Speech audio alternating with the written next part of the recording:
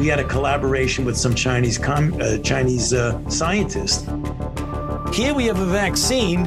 What is the problem? Get over it. We know that the people who are dying from this disease. Seriously, I'm making a serious point. I don't know what half of them are protesting against. You've still got Fauci walking around free. The man should be in irons in the darkest pit. As much as he touts that he cares about it, he doesn't. This is our revolution. It's not theirs. Don't let them take it from you. Don't let them convince you that it's their revolution when in fact it's not. It's ours. And we will have it. Welcome to 2022. It is the 4th day of January, the year of our Lord 2022. It's going to take me about a month to get used to that. Yeah. But we are in the new year. Can you believe it already? Bruce, how are you? How was your holiday break? Well, healthy alive. Holiday break was good. It was refreshing. Detached from the news mostly, and that was a refreshing time. Got caught up on a few things, enjoyed some family interaction. Mm-hmm. Yeah, good. That's good. Let me ask you a question. I had this question posed to me over the holiday break there. Do you think that we're too serious? Too serious? Yeah. The me outside of here, around friends and family, I'm a little bit more sarcastic than I am here. Uh-huh. Yeah, I just got as it. Serious. Yeah, I got it. But I mean, podcasting, you think we're too serious? Let's see.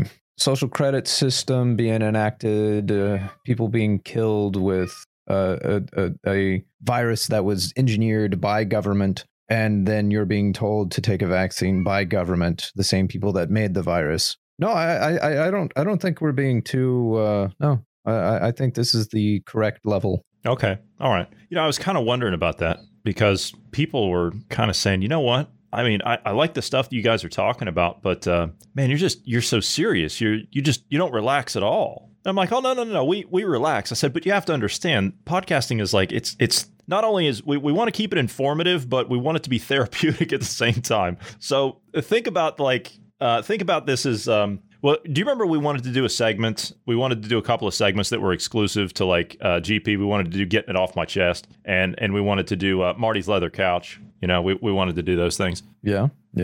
So think about it like that. Think about this as like our leather couch, right? That's what this is. We just sit down, and quite frankly, the conversations that we sit here and we have, they're not all that different off recording. There's a lot more vulgarity that goes on, but we try to keep it family friendly. But there's not really too much difference in our conversations off air as opposed to what it is on air. It does get a little heated sometimes, but that's only because we don't have to. I mean, when we're having private conversations, we don't have to abide by FCC regulations. So right. There is that. But like I said, there's vulgarity. But other than that, I mean, I think the level of intensity is about the same, don't you? I think actually when we're not recording, the level of intensity kind of increases because my general sentiments of wire brush Fauci, oh, yes. That's kind of my general sentiment to government in general. So I tend to get a little more heated personally. Mm-hmm. Well, did you follow Fauci's recommendations over the holidays at all? Any of it? The most that I followed it was we didn't have a large gathering, but that's not because of Fauci's edicts. It's because that's tradition for the New Year's. We don't do anything big. We just, kind of enjoy it as a family. Right after the holiday season was over, right after the Christmas and New Year's and everything. And this joker comes out and he tries to give you guidelines for your family for Christmas, get everybody tested, check their vaccination status before you let them in your house and then tell them, oh, look, not this year, and wear masks if you're going to come up, that kind of just nonsense, right? And then he turned around and he tried to do it for New Year's. And nobody followed that either. Did you see the Anderson Cooper thing on CNN in Times Square for New Year's? Did you see that? So yes and no. I did see a rant. I went and watched the rant. The rant, yeah. That Cooper was trying to disrupt there. They were doing shots of tequila. Yeah. And man, the atmosphere Yeah, they were both completely hammered.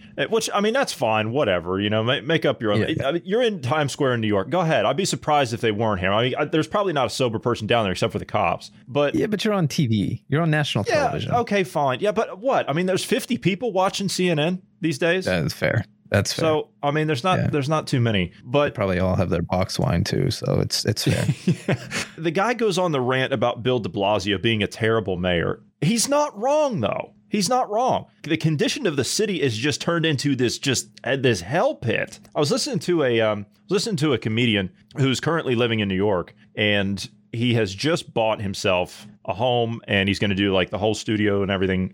He's a comedian, but he also does like podcasting and stuff on the side, which I think everybody has a podcast nowadays if you're in any kind of entertainment or whatever. But he lives in New York, and he walks a block from his house, right? He walks a block from his house from where he lives to his studio, a block in New York. He says it just within the last 12 months, he says it has changed so much that you don't even recognize it anymore. He walks every day from where he lives to his studio, and he says he walks past homeless people laying in the streets, which, I mean, that's kind of normal from New York anyway, because you got 90,000 in the streets up there before the pandemic. But people are using the gutters along the sidewalks there as toilets. You got junkies laying out there with needles in their arms. There's trash everywhere. I mean, it's truly disgusting. Gang fights, robberies in broad daylight, that type of stuff. And so he's actually just bought a house, and he's going to do like a whole new studio and everything. He's moving to South Carolina. But the top earners up there don't even want to stay there. This is somebody that lives in Long Island. They don't even live in the city. This is somebody that lives in Long Island. And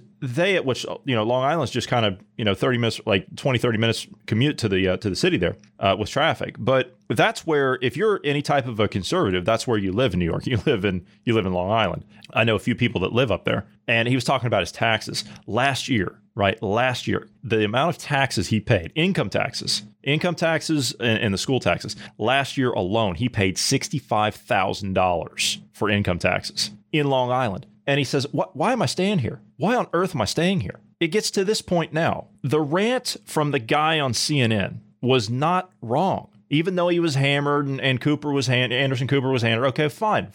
But the rant was not incorrect. De Blasio has torched that city. This guy has got to be the worst mayor in our nation's history. He's got to be the worst. I mean, I don't know of a single mayor that's been worse than that. You could argue maybe Eric Garcetti out in L.A. or possibly Lori Lightfoot from Chicago. But you really can't get worse than de Blasio of New York. And what makes it even worse is the fact that this guy has a national platform. Like, he's out there on the national platform every day talking about the guidelines of what New York's going to do. Like, this is some type of a holy grail of what the rest of the country needs to adopt. But listen to this. New York City to install vending machines that dispense clean needles for drug users that are disproportionately burdened by overdoses. Disproportionately burdened by overdoses. So because you're a junkie and you choose to shove a needle in your arm, you're disproportionately burdened by an overdose? That's an actual quote. We're now going to create safe drug using zones. Basically, we're legalizing drug houses. We're legalizing drugs. That's what we're doing. And don't give me the argument about, oh, well, the Dutch do it. That's different. They have a culture of that. You know what the biggest problem with Americans is when it comes to substance using, as in like alcohol and drugs and things like recreational drugs and stuff like that? Americans can't behave. We don't have the maturity level. And I'm serious. If you think that that's a joke, just go to any corner bar or nightclub or whatever on any given night and look at how those people behave inside. You give a few drinks to these people and they just turn into just wild animals. Mardi Gras. We can't even behave during Mardi Gras. You're not supposed to technically drink in the streets, although what are you going to do when you've got 5 million people that are out there and you've got, 10,000 cops? You going to stop everybody? I doubt it.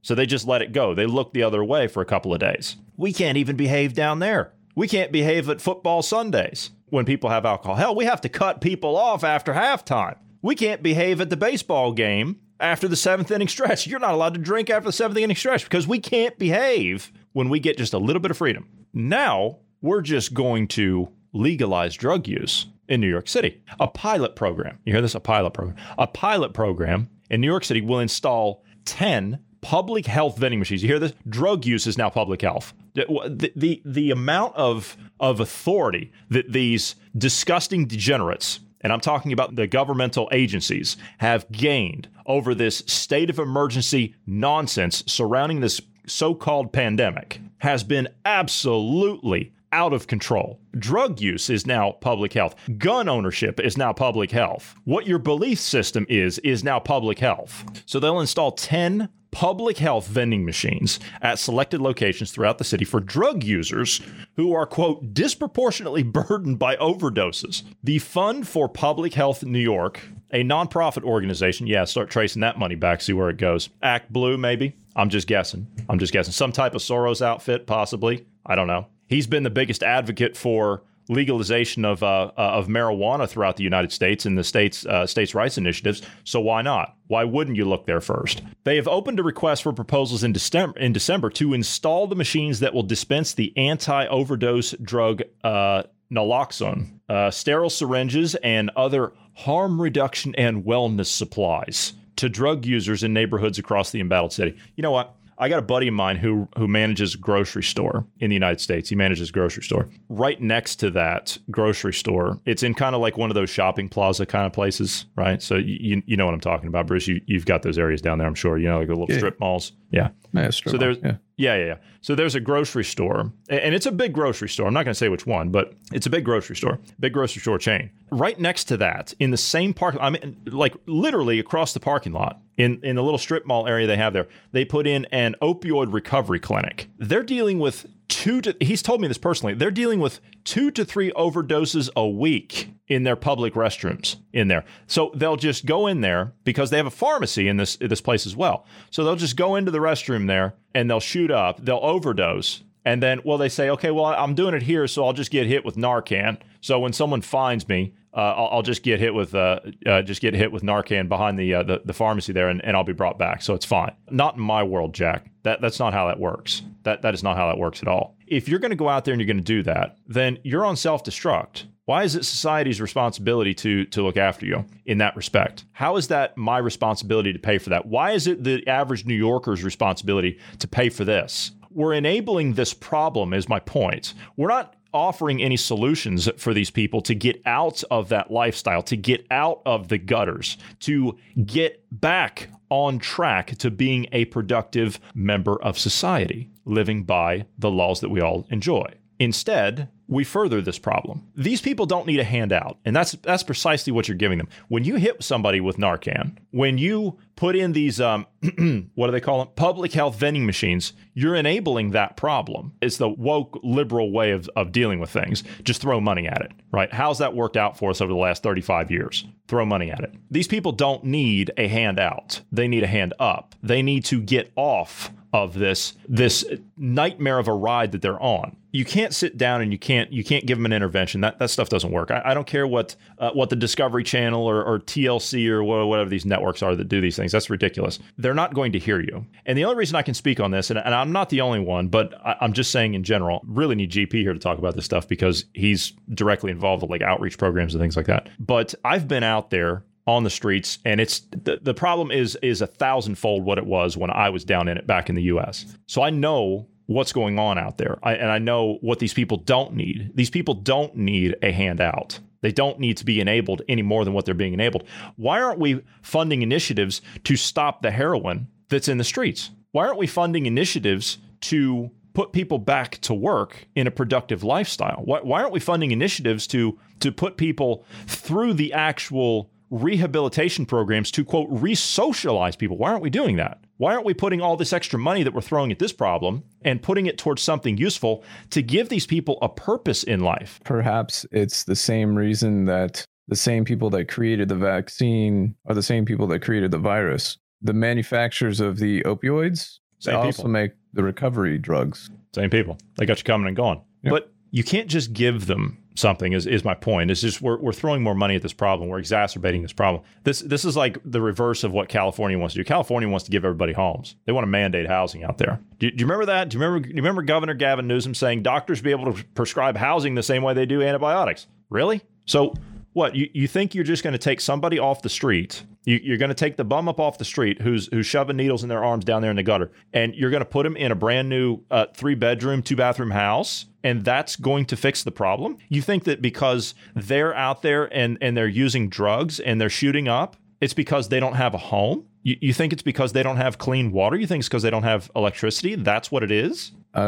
Actually, yeah. That's why they're out there shooting up on the street, is because they don't have a home to shoot up in. Right. Yeah, they don't have their safe space there to do that. So anyway, my point is that this right here, this is just the continuation of the degeneracy of what you already have in New York. Obviously, what you're doing up there is not working. I've seen the drug scene in New York. I've been out there and seen how bad it is. Central Park, hell, I don't even think you can go to Central Park anymore. I'm not sure. Last I heard from Central Park, there were nothing but a bunch of opium dens hanging out there. And the law-abiding citizens that were coming by saying to the police officers that are parked right there, watching it go on, saying, "Why don't you stop this?" And they say, "We can't. The mayor says we can't." So they're doing this to, help to what is this? They're doing this to offer harm reduction and wellness supplies to drug users. That's what we're doing. So I agree with you. The difficulty I have with my phrase "government's bad" also stems from. Drugs are bad, okay? That's kind of where it's an alteration of that. And I do have that opinion, drugs are bad. The problem I have is government coming in and saying, you can't do it, because that's not a power government has. However, the way New York is doing this, though I disagree with it, it's within the state's right. If the state or even, it has to be at the state level. It can't be at the city level. A city can't do it. Like New York City can't do this. It would have to be New York State that did it. Because technically speaking, constitutionally, they have the power, the right to do that. All the power is not given to the federal government, are given to the state. So they have the right to try this. That said, I think it's stupid and foolish, but I also am one for observational science. And if they go and do this and it shows that it works, well, maybe we can augment it in some way and incorporate it elsewhere and it reduce drug overdose, drug use, all that kind of stuff, whatever. But if it shows that it doesn't work, which is far more likely, then other states will know not to try that same method. So in a sense, I agree with you. I don't know how to go at it because it's a state. If it's at the state level, they can choose to do that. I almost think that, and I'm almost positive that's what's going on here. I almost think that the people that you need to be bringing in on this matter are the people that are the recovered users themselves that understand what's going on out there. They don't have those people being brought in. You've got a bunch of pencil-necked academics that are in there that think that they know best, that have been brought up in the universities, yes. and they have absolutely no idea and no connection to reality. That's the problem. They've got this mentality that if we just do this and we just put money into this, then that's going to fix this. No. It's not that it'll fix it. I was talking to some of the more left-thinking individuals that I know. The argument that they place is, this is their chosen lifestyle. So who are we to say that so life, liberty, and the pursuit of happiness. Their pursuit of happiness is to be a drug user, to be homeless on the street. So we need to make it safer for them to be able to go and do that. That's the argument that they present.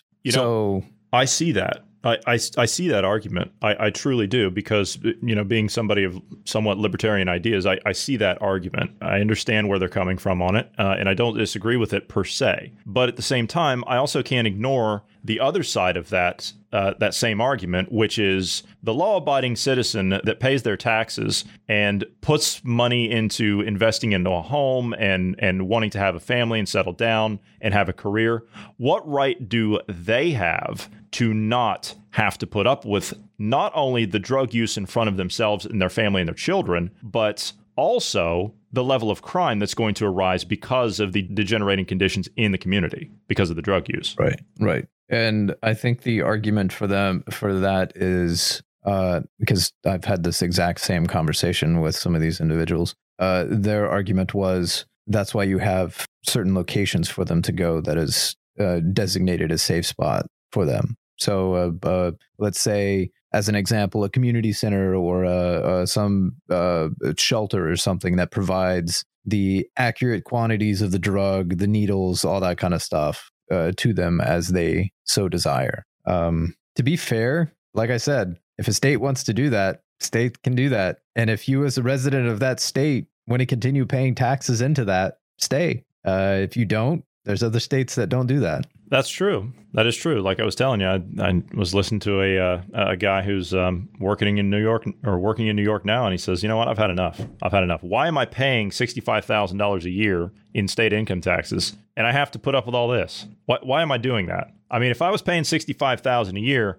and I had golden streets that I was driving on, and I had all the services that I could possibly imagine, and there were beautiful women out there directing traffic as opposed to traffic lights, then of course, why would I leave? But that's not what's happening. Instead, it's everything in the opposite direction. But again, you can't just blame de Blasio. Plenty of blame to go there, but you can't just blame him. This has been going on for a long time. That happened long before de Blasio came into the picture. But he didn't help matters. As a matter of fact, he exacerbated the problem and made it much, much worse. But the new guy that's now taking place, per the CNN rant, the new guy that's now taking place, New York City Mayor Eric Adams, who, by the way, has just on his first day extended the COVID restrictions and the vaccine mandates and everything else. You know, he didn't really take much of a position before that, but after he's sworn in, well, hey, all bets are off, right? Yeah, and he was actually saying that he would do no more lockdowns and no more of that. Yeah, sure. That's what he was saying before. Which we all know what that means. In today's new agenda, that means you're going to get more of it. But the New York City mayor, the new New York City mayor, Eric Adams, he called 911 to report a street fight just a couple hours after being sworn into office. He witnessed a fight, called 911 to report the incident during his first commute to City Hall. I mean, at least he's making the call, right? Hold on a minute. The mayor has the New York City mayor has a special NYPD police detail. Why didn't he just tell the detail to send it through downtown? He would have gotten priority with it. One street fight in New York, and you're calling 911. Do you know how many of those calls they get up there a day? They probably get 10,000 of those calls or more up there a day. So what you're saying is this was just a political stunt? Yeah, it could have been. Yeah, it could have been. But of course, he does the PR thing at the press conference. He says, "Yeah, once a transit cop, you're always a transit cop." Sure. Yeah, right. Being followed by numerous reporters, but no security. Oh, he didn't have a security detail. That's why. He spotted 3 men fighting on the street outside the J train station on Kosciuszko Street in Bedford Stuyvesant at around 8 a.m. on Saturday. The argument then escalated into a physical altercation. According to Mayor Adams, he said, "Here we go. I knew it was only a matter of time. That's why I kept looking at it." Yeah, see, he's got that keen instinct to look out, to look out for the couple of thugs getting mixed up into it out in the streets. Hours after being sworn in, the new mayor picked up his phone and dialed 911. Oh, thank God. Thank God. I'm at Broadway and anyway, he calls it in. He says there's an assault in progress. He says there's 3 males, whatever. So he reports it. And then, of course, vehicle 2 patrol cars shows up. I wonder, was that staged? That almost sounds like it was staged. Immediately, a couple of patrol cars just show right up. And yeah. Now, if the average citizen had picked up a phone and called 911 and said, "Hey, there's a couple of guys, 2-3 guys out here fighting in the streets," do you honestly think you would have had 2 patrol cars show up that fast with all the reporters around? Yeah. You don't have a security detail, but you have them on tap. And you have all the reporters following you on your way to City Hall. And you just happen to see that fight, and you just happen to pick up the phone, and there just happen to be 2 cruisers right there ready to put it down. Yeah, okay. Anyway. All right, let's go to this. I know I really didn't want to talk about much of this stuff today because it's a new year, but you know what? New year, we're going to be dealing with more of the same, right? It's what it's going to be. It's going to be more of the same. Dr. Anthony Fauci, this bumbling fool is back again. First he tells you, as we said earlier, on Christmas, no, you got to be checking people's vaccine passports that show up to your holiday dinner. No, you don't want to do that. The CDC says eat outside, wave to your neighbors, don't talk to anybody. Then on New Year's, he tells you, no, you probably don't need to be going to any New Year's parties because of, these surging Omicron cases, and you want to be sure about being around people that are vaccinated and boosted and everything else. Well, now that all that holiday hubbub is over, now we're on to the new year. So we're back to a steady diet of well, should you go to these places? Are you allowed to go to these places? That's the bigger question. Are you allowed to go to these places? Does the saint Dr. Anthony Fauci sign off for you to go to a restaurant or a bar? That's the question. Bruce, you look confused. Are you waiting for an answer? Are you waiting for an anointment from Dr. Fauci to tell you whether or not you can actually go somewhere? Because, I mean, what was it, her name on MSNBC? She's the Fauci groupie. She follows everything that he says to the letter. She has cases of KN95 masks. She's got them in every pocket, and she wears them all the time, even though she doesn't need to, and they don't really do anything. The Mayo Clinic today, right, one of the biggest hospitals in the country, have some of the best doctors and nurses and everything else. They have announced today that cloth masks don't do anything, so you need to wear N95s or KN95s over the cloth mask. So we're back to 2 masks again. It was only a matter of time, right? It was only a matter of time. We're back to that again. Last year we had up to, what was it, 4? We were up to almost 4. Yeah, you need 4 masks in some cases, and then So what's it going to be this year? 8, 9, something like that? I don't know. Just use a plastic bag already. That's 100% effective. Just plastic bag and duct tape. 100% effective. You won't have to worry about catching the virus either. No, you don't have to worry about that at all. But mask, no mask, vaccine, no vaccine, booster, test, what is it? What is it? Well, let's see. Let's just see. Are you allowed to go to a restaurant or a bar if you're fully vaccinated and boosted? Are you allowed to do that? Tell us, doctor. How should vaccinated and boosted people behave? Can they go into a restaurant, eat safely indoors right now? You know, when you're having such I call it a tsunami of infections, Dana, we are seeing people who are vaccinated and boosted who are getting breakthrough infections.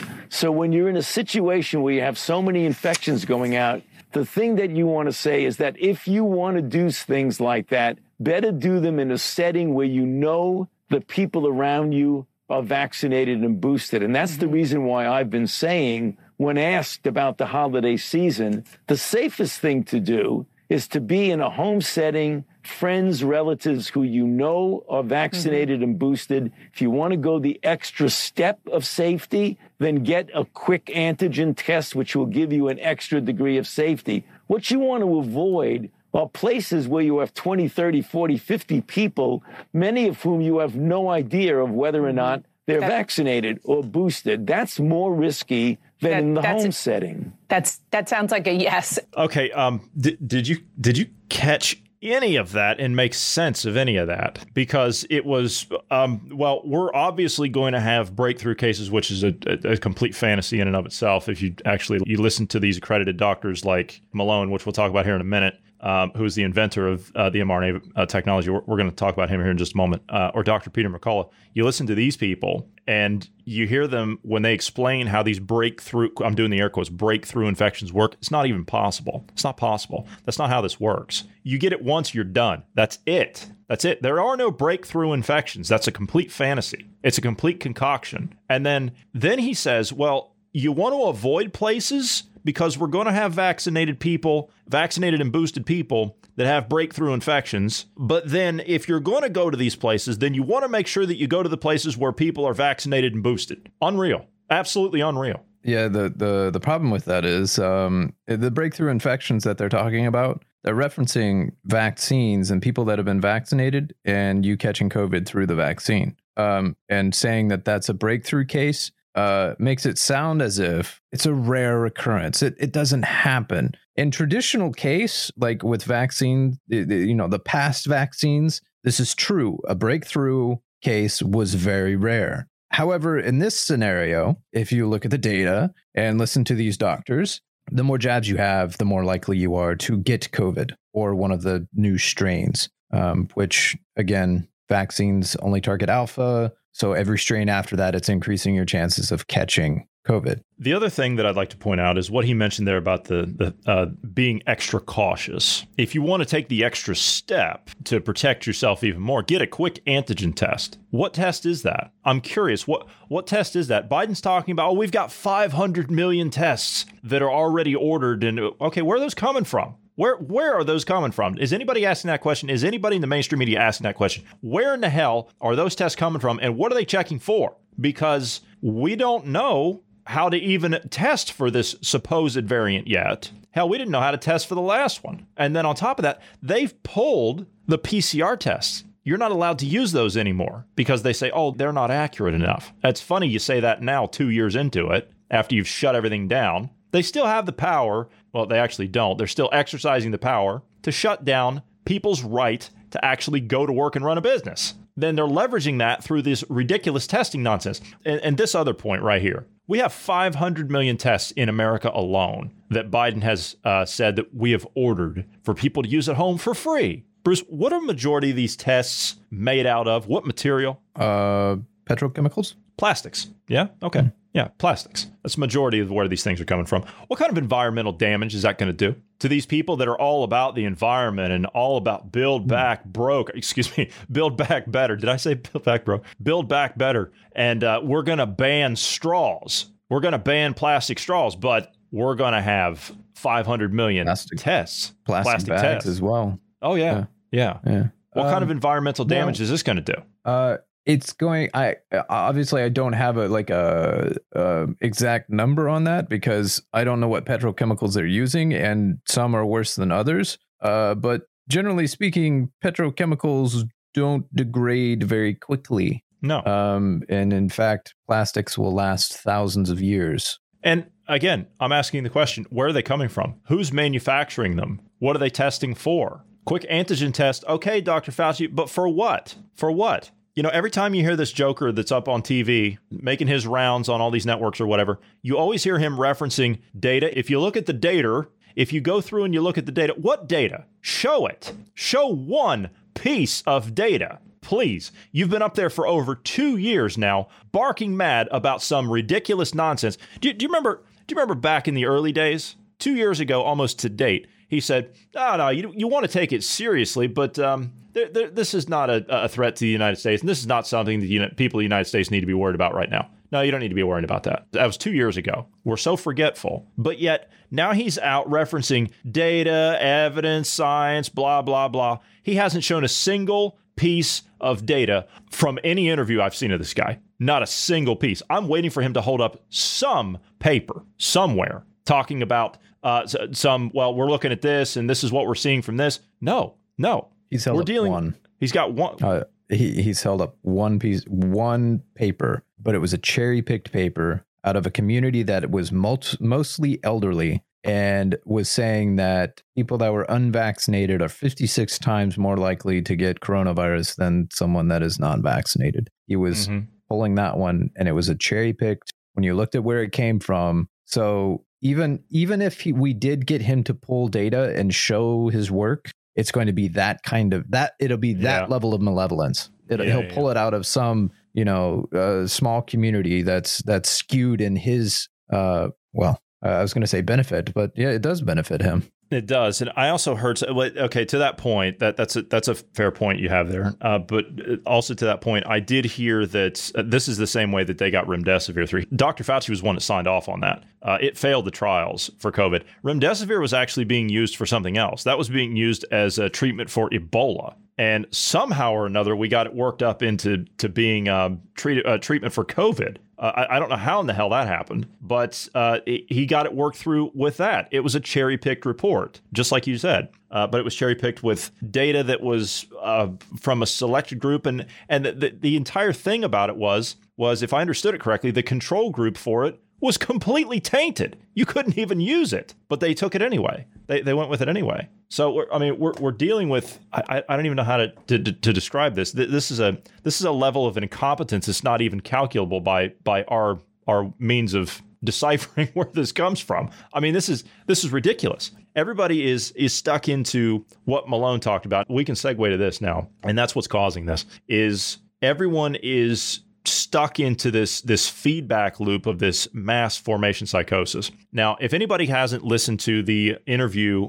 of Dr. Robert Malone on Joe Rogan's podcast, we put it up on our Telegram page. It's also out there on Spotify, free to listen to. It was the interview that was done just the other day. It's the latest one. Please go give it a listen. I know it's a lot to ask. It was 3 hours long, but you need to listen to what the man had to say, because he explains it better than me or anybody else ever could. Because, we're not experts in any of this stuff. We're having to learn this stuff as we go along. And I'm trying to interpret this and learn this stuff on the fly. It's not easy to do. And listening to him speak in layman's terms for that amount of time was actually very helpful. Usually when I listen to him, it's a clip somewhere and he's doing all of this deep, like academic and scientific talk, and I can't figure out what in the world he's saying. But when he was on Rogan's podcast, he explained things pretty well. With him being on there, he talked about, again, mass formation psychosis. Now, by him doing that, that triggered a problem, as in with the big tech companies. That caused a bit of a storm. YouTube has removed the episode completely from their website. They would put it up over there on Joe Rogan's page.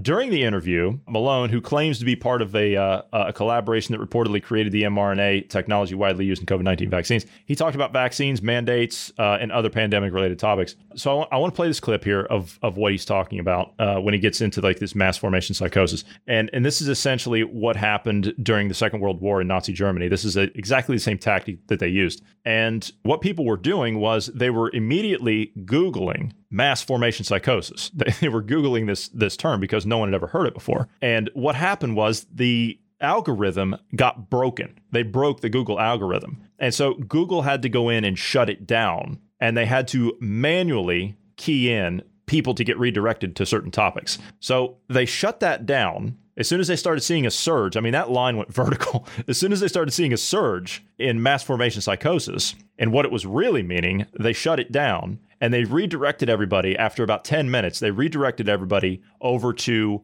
some woke lunatic that was criticizing Malone talking about mass formation psychosis. So that was now the new top search result. And they also deleted the interview. But this is just a small snippet of this segment on Joe Rogan's podcast. They removed you for not going along with whatever the tech narrative is, because tech clearly has a censorship agenda when it comes to COVID, in terms of treatment, in terms of whether or not you are promoting what they would call vaccine hesitancy. They can ban you for that. They can ban you for, in their eyes, what they think is a justifiable offense. And they're doing this, and I don't know who these people are that are doing this, but they're doing this.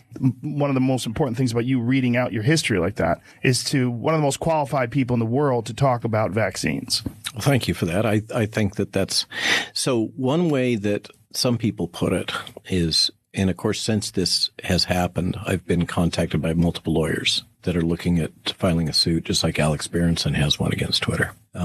And the point is made just what you just made. The point that I think is kind of succinct on this is, if my voice, if there's no merit to my voice being in the conversation, whether it's true or not, whether I'm factually correct or not, let's park that just for a minute. Whether or not I'm right in everything I say, and I freely admit no one's perfect. I'm not perfect. It's one of my core points, is people should think for themselves. And I try really hard to give people the information and help them to think, not to tell them what to think. Okay. But the point is, if it's not okay for me to be part of the conversation, even though I'm pointing out scientific facts that may be inconvenient, then who can be allowed?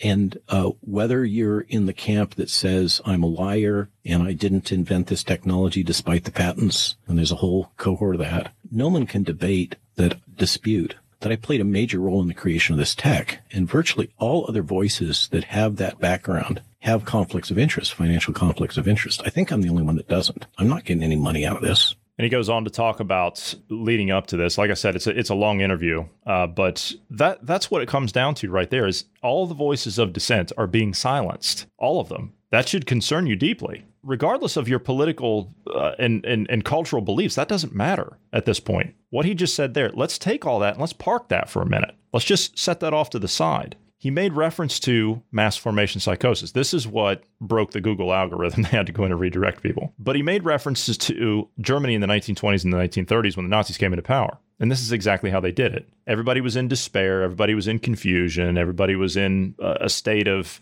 like society in Germany in the 1920s and 1930s was just in a downward spiral because they had hyperinflation. They were living large on American loans, but that got cut off. People were starving. And it was just generally, it was horrible conditions. They were charged ridiculous amounts of war reparations, which the Germans could never pay. We hung that over their heads. And it's like, we're making you pay with not only the financial side of things, but we're also making you pay with like agriculture. We're making you pay with your harvest. We're making you pay with your livestock. But yet you're basically leaving more than 2/3 of their population left to starve. What do you expect them to do? The stage was set, is my point, for this type of an atmosphere to be generated in society. And when that happened, then of course, enter the opportunistic idea of Marxism. Yeah, Marxism. Once it came in, then you had a very well-spoken person of that era that said, hey, I'll fix all your problems. You're starving? That's okay. I've got a plan to fix that. You want roads? You want bridges? I got a plan to fix that. You want homes to live in? I got plans to fix that. You want jobs?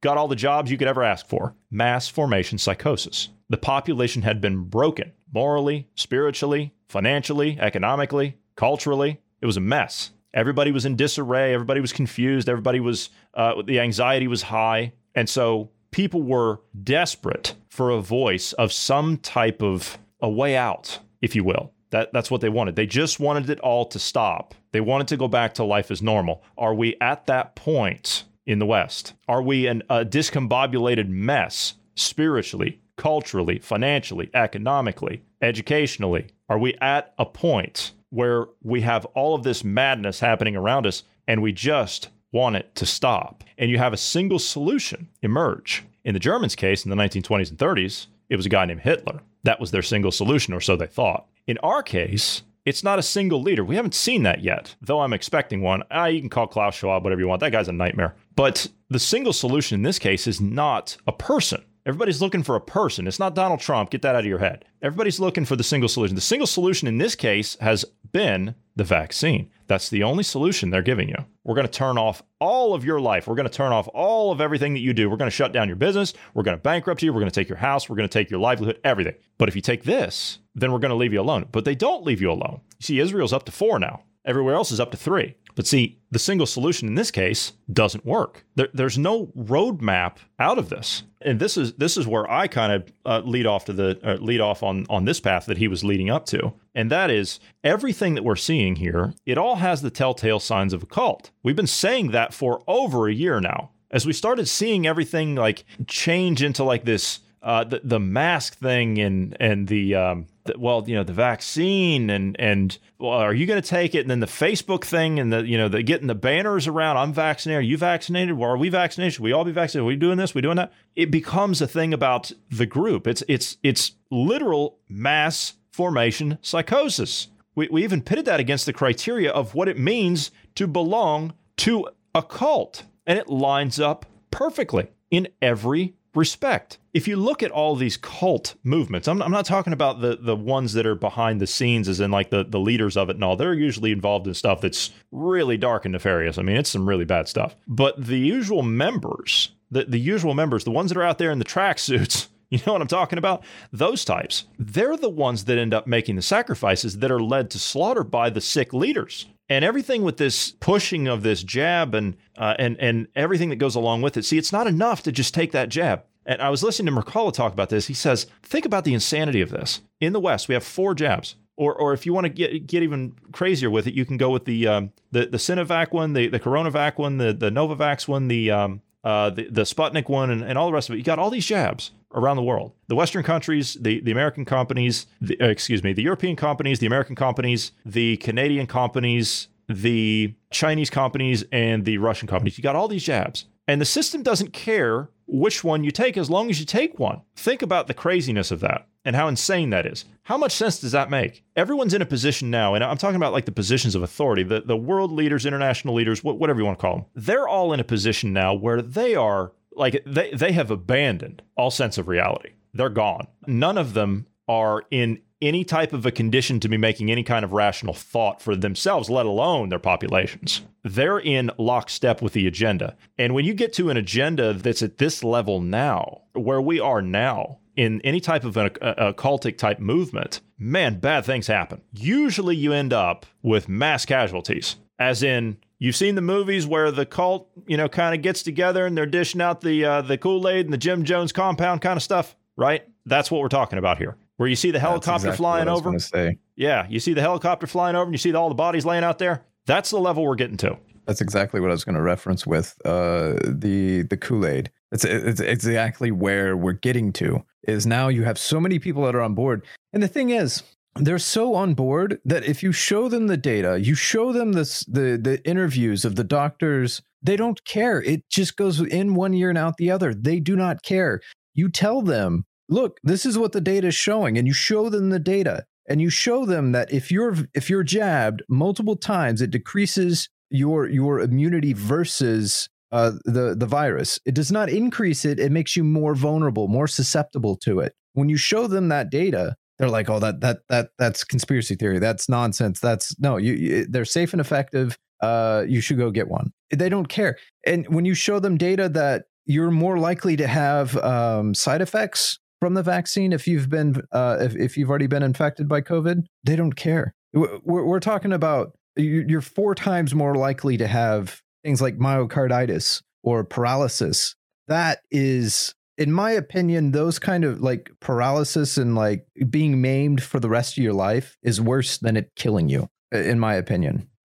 Because killing you, okay, you're dead. You don't care at that point. But you're stuck with a paralysis. You're stuck being the little slave to pharmaceutical companies at that point. If you have one of these reactions, and to be fair, the reactions range from anything as simple as a sore arm to death. So the range is pretty big, and we don't actually know how bad the myocarditis and all of that is because, as Dr. Malone says, the older generations, from like 40 on, anytime there's like a myocarditis or something like that, it's not really tied to the vaccine. And we can't even guarantee that it was a vaccine or if it was COVID because the samples are contaminated. The vaccines don't prevent you from getting COVID. And when you do get multiple jabs, then you're more likely to get COVID. So it could be a reaction from COVID or it could be a reaction from the vaccine. And besides that, it could just be a natural occurrence because that happens from about 40 or so onward. It becomes more and more common. But the numbers that we're seeing,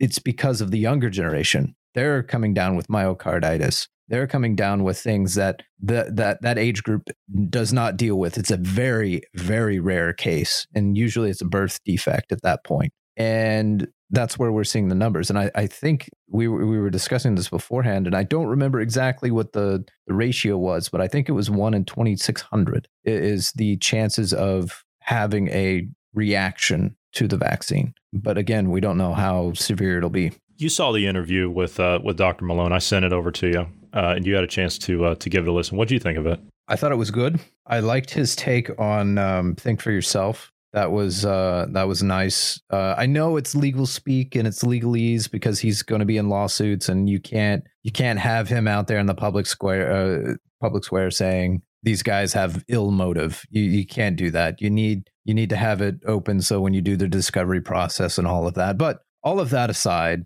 the legal stuff going on there, he was very clear. He did use names, phrases, those kind of things that were above my pay grade, if you will, but he explains it. And Rogan asked questions if there was something that was, confusing or whatnot, or he defined it in layman's terms, something that the average listener would understand. So I thought it was very good, very educational. And if you're skeptical of the vaccine at all, like, I don't know, maybe the fact that the government is the one that's pushing it that also made the virus, if you're questioning it, go and listen to it. If you're not questioning it and you're sold out and said the vaccine is the greatest thing since sliced bread, you should still watch it, because the information, you need to have that information there. You need to have that education before you make a decision. And those of you that have already made the decision, you need to know what your risks are, because we don't know the long-term effects either of this vaccine. Is this going to increase chances of heart disease in the future, blood clotting in the future? We don't know. There's also been reports of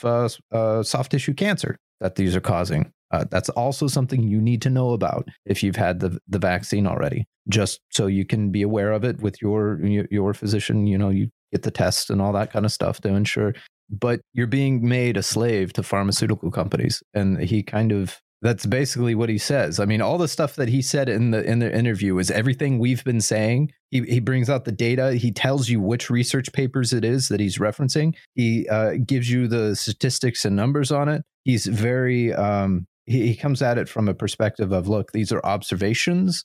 You have to come to the conclusion yourself. And I think it's worth the 3-hour listen. Also, there was another interview. I actually just sent it over to you. I didn't even realize that he was on there. Dr. Peter McCullough, who was just as banned. He was actually banned before Malone, and he's been one of the frontline doctors that have been working in all of this. And he's got a lot of published works and a lot of published papers, and he's still doing consults for the government and for universities that call on him to do this. I mean, he was consulting directly with Scott Atlas when Atlas was brought into the team at the White House when Trump was in there. And he was in contact with McCullough, and McCullough says, okay, so Scott, what are they doing in there? What data are they looking at? What papers are they referencing? What are they doing in order to ensure preventative care to keep people out of hospitals? And he said, they're not doing any of that stuff. None of that's being done. He says, the only thing we're dealing with here is nothing but a bunch of bloated incompetents. None of them know what to do. And so he was actually on there, and I think I'll post that up in on our Telegram page as well. But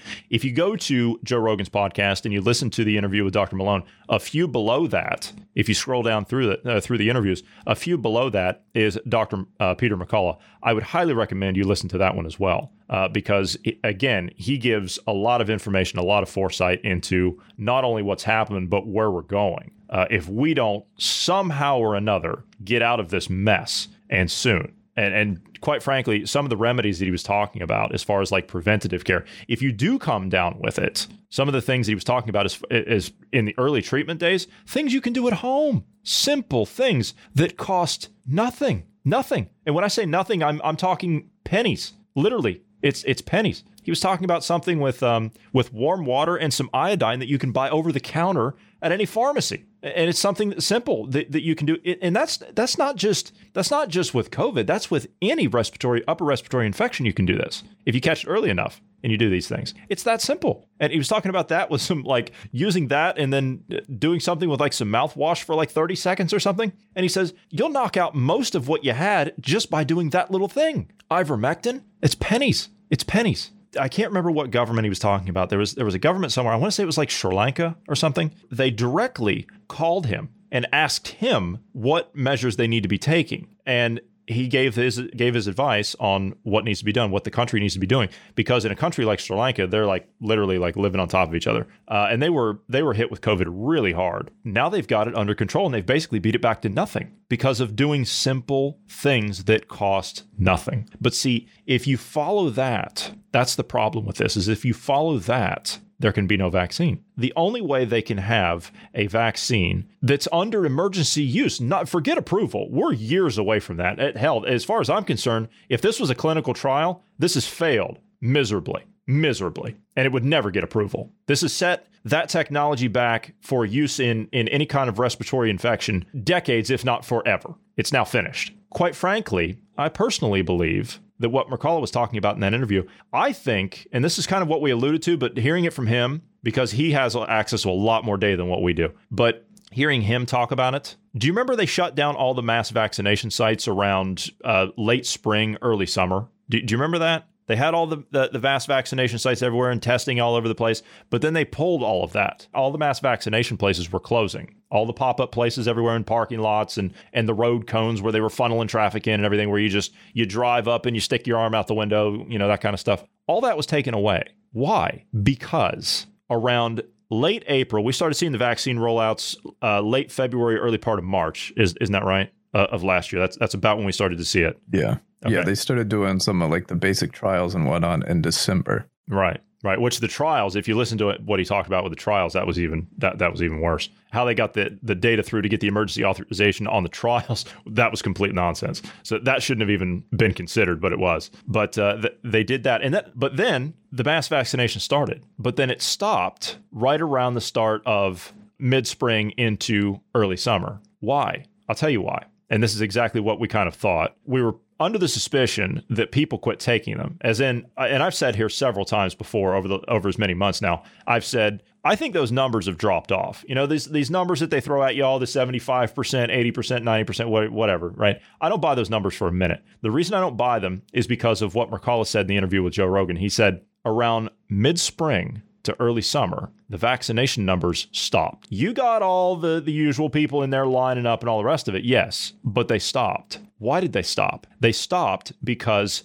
word was getting out that people were dying from the vaccines. And no matter what they do, no matter what the power structure does, no matter how much they censor and close off, because that's also the time we started seeing the rollout of YouTube and Twitter and Facebook and everybody saying, oh, if you're promoting vaccine disinformation, no, we can't have that. That's against our new community guidelines. They can't stop word of mouth. And that's what was happening, is word was spreading privately from person to person to person to person and so on and so forth, just like information used to spread. They can't stop that. And once word got out that people were dying from the vaccines, that's when the numbers started to fall off. And they never picked back up. So we've seen nothing but a mad rush of just hammering repeatedly over the last 12 months, vaccines, more and more and more. And there's never been an end to it because the numbers didn't go any further. That's when the mandate started shortly after, because the numbers quit. That right there, what you said, that with the mandates and everything and the way they were pushing it, the Western culture does not like having the government force things down their throat, or anyone forcing things down their throat. I mean, if you're a religious individual, you know this as well. You can't push your religion on someone. They just won't have it. Same thing with this. The government can't push these things. So the minute they started pushing it, now you had the people that were vaccinated or going in to get vaccinated. They were like, whoa, hold on now. Something ain't right. And it threw a monkey wrench into the works. And now these people want 75 years before they release any information on it? 75 years? They don't, honestly. There's, again, we talked about this before. We could have saved so many lives if we would have done the proper early treatments. And that information would come out in that dump. They can't have that. They need you to be their good little slave. You know what? I think I could sit here and I could go on for another hour or so, but I'm not going to do it. I'm just going to save whatever we've got. I'll keep the powder dry for tomorrow. So we're going to go ahead and we're going to jump out of here. Welcome back, Bruce. Welcome to 2022. Welcome to the listeners as well to 2022. Yeah. Welcome to the new normal. Yeah, welcome to the new normal. And if you are a new listener, welcome to you. Thank you to all of the listeners that have passed us along to friends and family over the holiday season.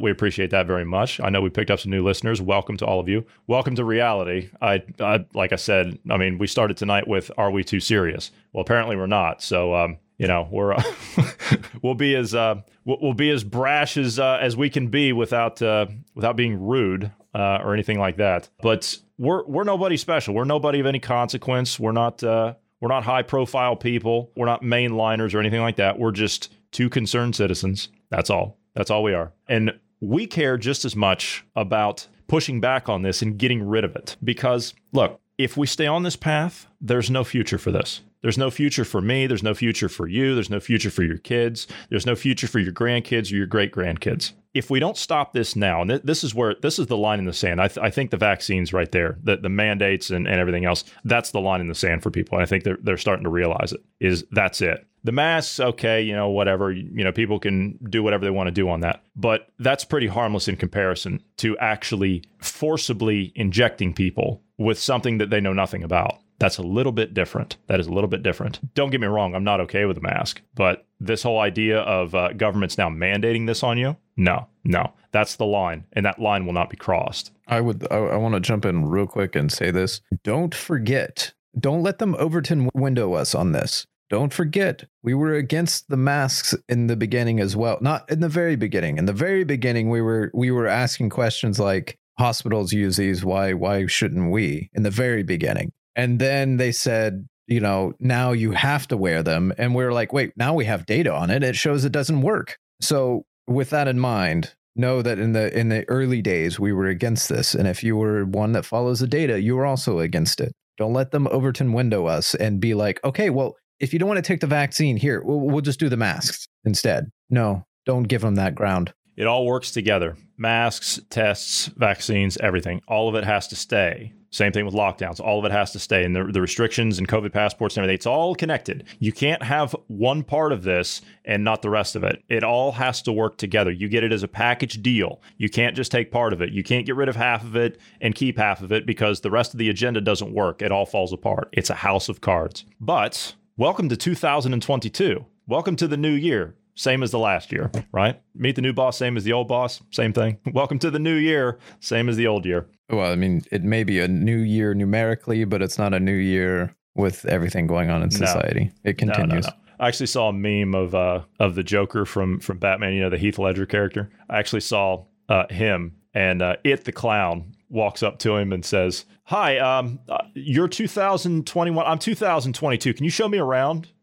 Yeah, that's yeah. The thing is, though, is we're winning. We're starting to change minds, and that's where it begins. Is you have to change minds, and people are starting to see data, see the numbers, see the light, if you will. It's the boosters, and I think it's the boosters. I think the boosters was the start of that shift, because once you started to see that agenda start to roll out, I mean, I know people that are double jabbed and they're like, what do you mean a booster? What do you mean a third one, huh? What is this? Yeah, and kids. Yeah, and kids. Going after the kids like that.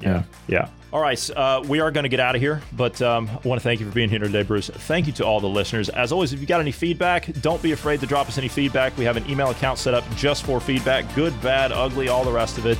You can send that over to us at dynamicpodcast@protonmail.com. Thank you for being here today, and I hope everyone has a great evening, and welcome to the new year.